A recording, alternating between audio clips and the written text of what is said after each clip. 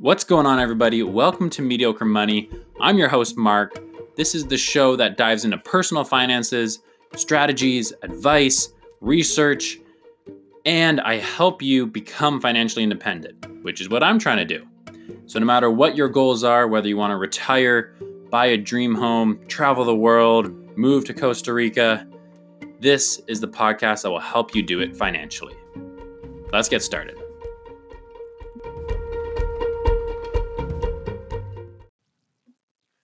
In this episode of Mediocre Money, I'm going to talk about the $50,000 millionaire. So if you are living on a $50,000 a year salary, is it possible that you could become a millionaire in your lifetime? Now, I made an Instagram post about this topic, and while it seems quite simple on the outside, there are a lot of complexities to it. But in short, even if you're living on $50,000 a year and you save 15% of your income, for Canada at least, we get taxed a little bit more than Americans do. So saving 15% on this salary would mean you're saving about $5,846 of actual income. And so that would be how much you save each year. And now if you invest that money in a low-cost index fund, over 30 years, you'll have just over $1 million. As a matter of fact, you'll have $1,063,656. Now, there's a few things that we need to break down into for this. But before we do, just to give you a reference point for that age or for that time period, 30 years, if you're to age 25 right now, you'll have that $1 million, so you'll become a millionaire by age 52. That's pretty good if you ask me. That's less than 30 years, isn't it? Sorry, my math is a little bit off today, my mental math at least. Usually I use Excel or Google Docs to do my actual calculations, which is what I rely on. So that's a little bit less than 30 years. That is 27 years, I think. So yeah, in 27 years, you'll become a millionaire. Now that's pretty good. However, there's some big assumptions in here. The first assumption is that I'm assuming a 9% growth of this index fund year over year. Whether or not this is actually possible in 27 years depends on a variety of things. If you invest a lot of it now and then it takes a dive right before you hit that 52 years old, you might lose a significant value of that investment. But what's really important for us to know is that this doesn't take into account increases in salary or increases in savings, which is possible to do in a variety of things. And most people's, actually, this might even be everyone's income, tends to increase with their age. So that being said, I'm not even assuming that you can shovel more money away in the future. What I'm assuming with this calculation is that you're just shoveling away a little bit less than $6,000 a year. Now, over this 30-year period, you're going to end up with actually over $1.4 million, but you will only have invested or saved just about $190,000. So that's almost a 10x return on your investment over the course of 30 years.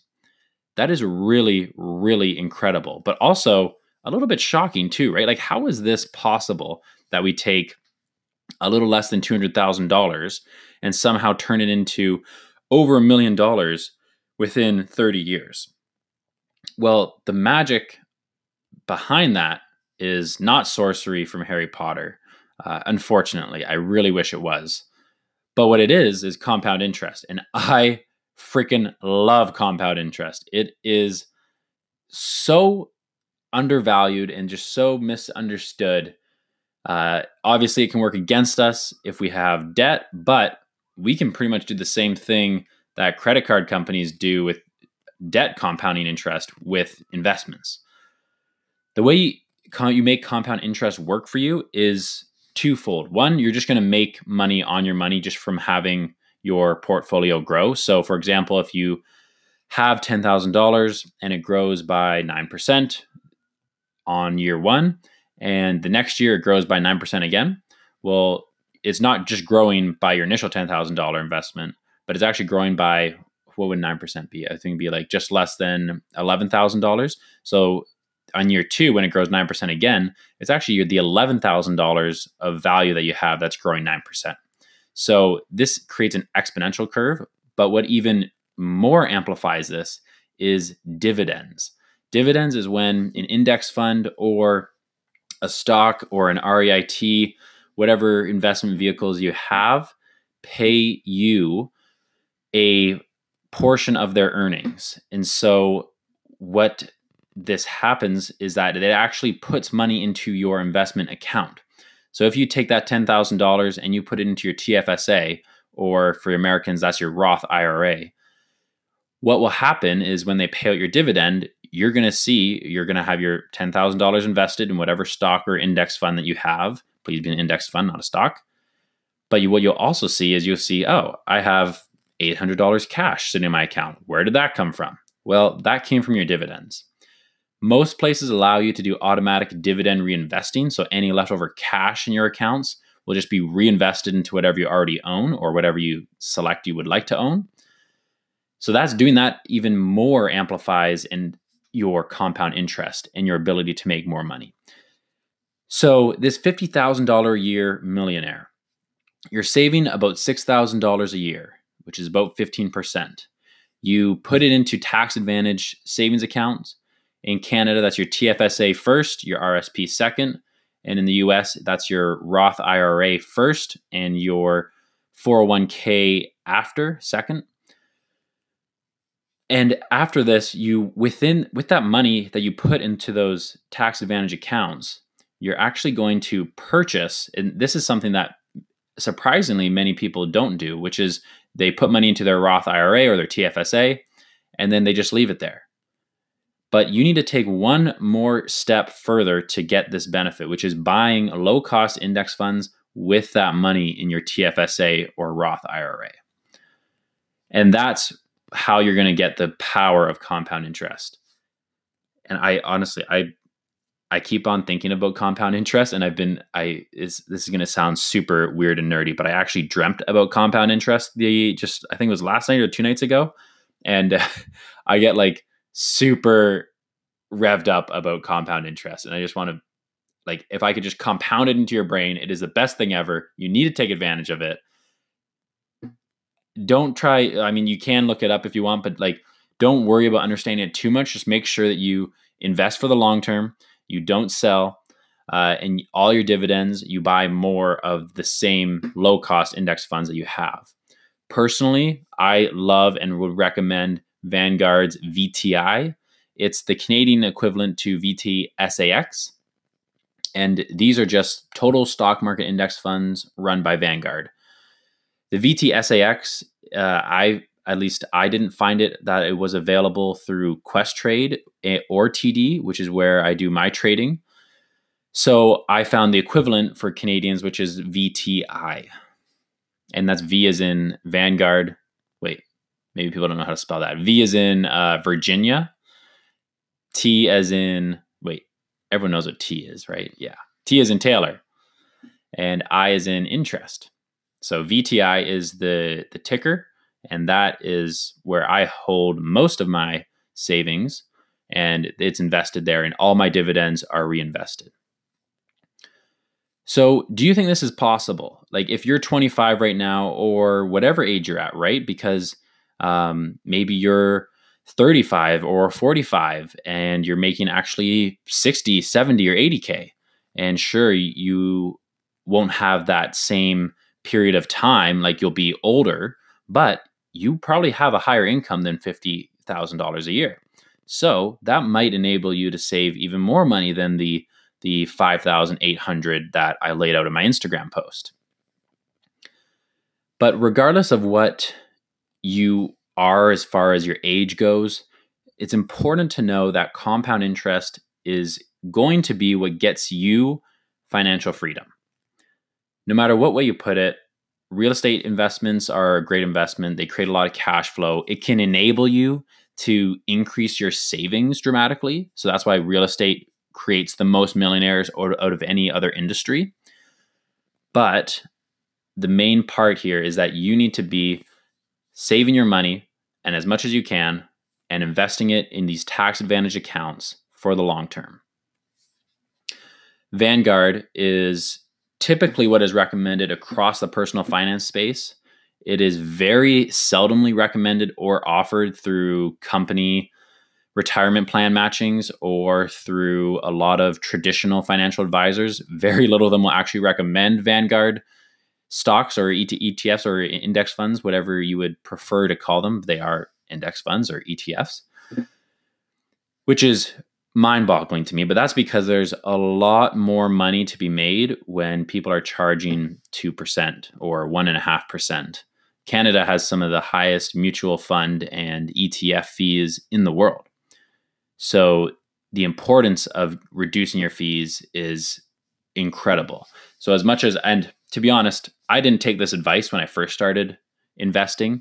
I read, what was the book? The Wealthy Barber, which was basically all about mutual funds and picking mutual funds.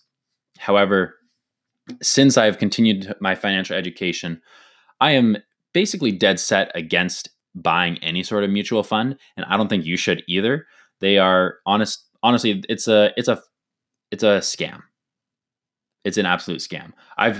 You guys might have heard me stutter a little bit. I'm debating on whether or not to incorporate swearing into the podcast, because some of this stuff that big banks are getting away with, that investment companies are getting away with, really grinds my gears. So I'm trying to hold back a little bit, but I don't know. Maybe I'll let my true self out one of these podcasts, and this podcast will turn a little raunchy. But until then, you guys can just hear me stumbling through it.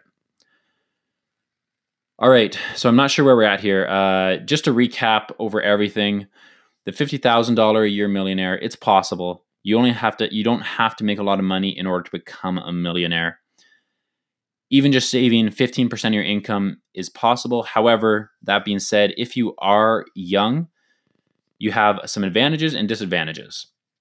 Some advantages that we have, and by young, I'm referring to, your mindset, obviously, but probably under 35-ish, kind of the millennial and younger demographic. You have one advantage, which is you can put money away early. You have more time, and with it, you have a lot more power as far as compounding goes. So you have a lot of benefits that way. Also, we're in a really good time to make money right now. So there's a lot of good job opportunities out there. There seems to be a hiring or I guess an employee shortage for the most part across at least all of Canada. So, except for in Alberta. Sorry, guys. Miss ya. Love ya. But ultimately, you have these benefits. However, there are some cons to being the younger side of things. One is that technically, millennials are making about 50% less than our parents' generation was making at our age. Not only that, and that's adjusted for inflation, but not only that, but the cost of living and the cost of housing is about, so the cost of just buying your average single family home in the 70s was 2.5 times the average annual salary.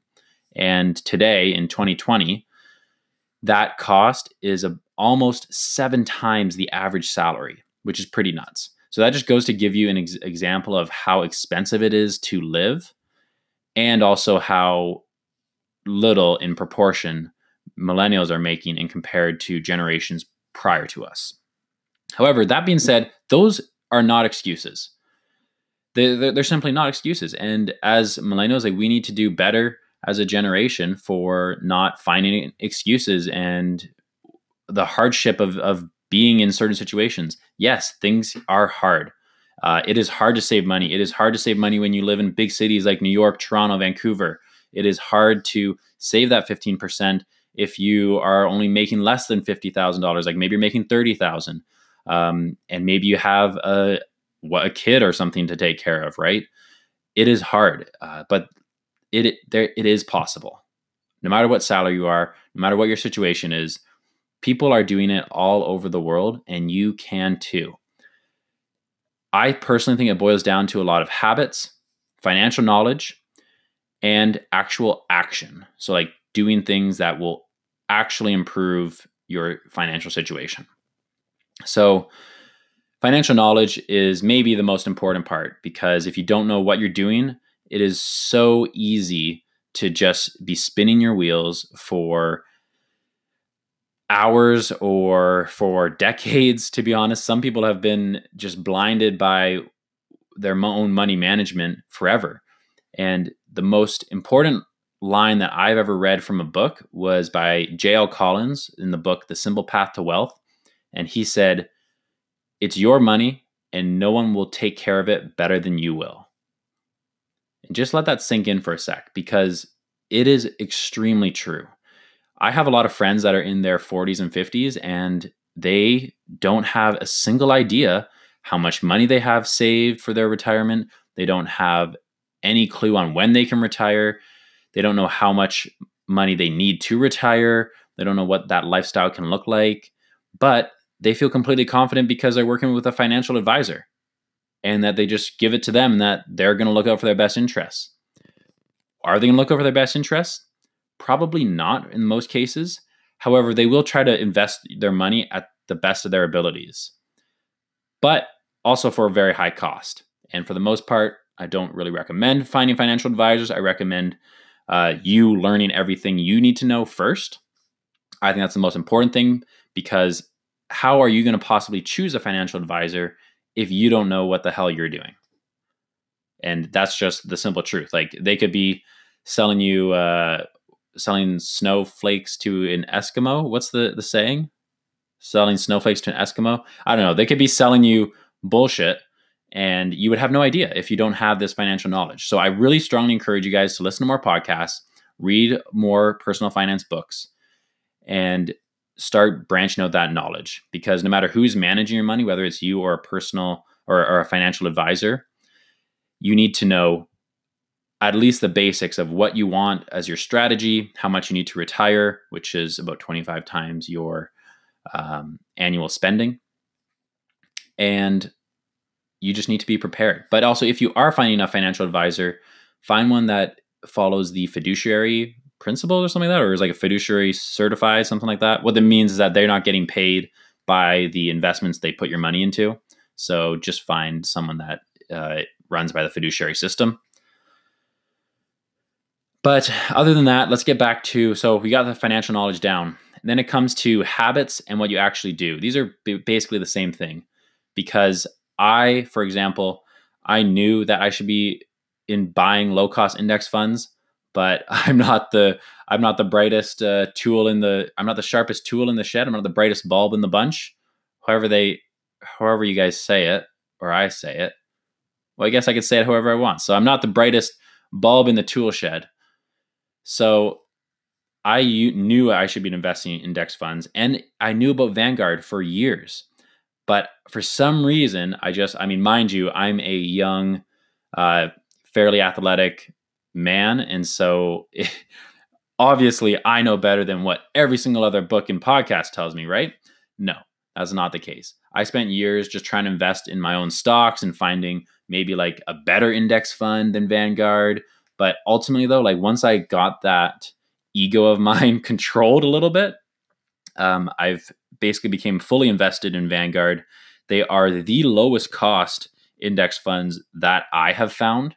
And please, if you can find a lower cost index fund, then by all means, please share it with me.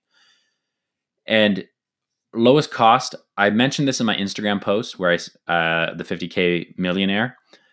Lowest cost is really, really important, because Vanguard did some research, and this is very state-of-the-art research, by the way, and they found that there were 3 main factors that actually significantly affected, and by significantly I mean statistically significant, your results. So like your investing returns. And one of them was how often you buy and sell, and the other one was how many fees you are paying. And I forget what the third one is, but it wasn't that important. I can't remember. But anyways, if you guys are curious about why I recommend low-cost index funds, and not just me, but pretty much everyone else in the personal finance space in the FIRE community, but if you're interested in why, go to my blog, mediocremoney.com. I made a post that shows you the difference between identical funds and identical returns, but the only variable I change is how much you're paying in management fees. And the results will shock you. So I highly recommend you guys doing that. And I will also be doing a podcast on this soon. If you enjoyed this podcast, I would really like some feedback on it. So you can DM me on Instagram. My Instagram is mediocre money. You can share the podcast because I don't have it on many platforms yet. So I'd hope likely to get it on there. So if you are listening to this on a platform, then please send it to a friend if you found this information valuable. And do you think that achieving this millionaire status, do you think you can become a millionaire? I want you to let me know. So let me know either through DMing me on Instagram or finding me on Facebook, or you can even leave a podcast review. If you haven't already, please subscribe to my podcast, and I will talk to you guys in the next episode. I hope you guys have a good weekend, and I will see you later. Peace out.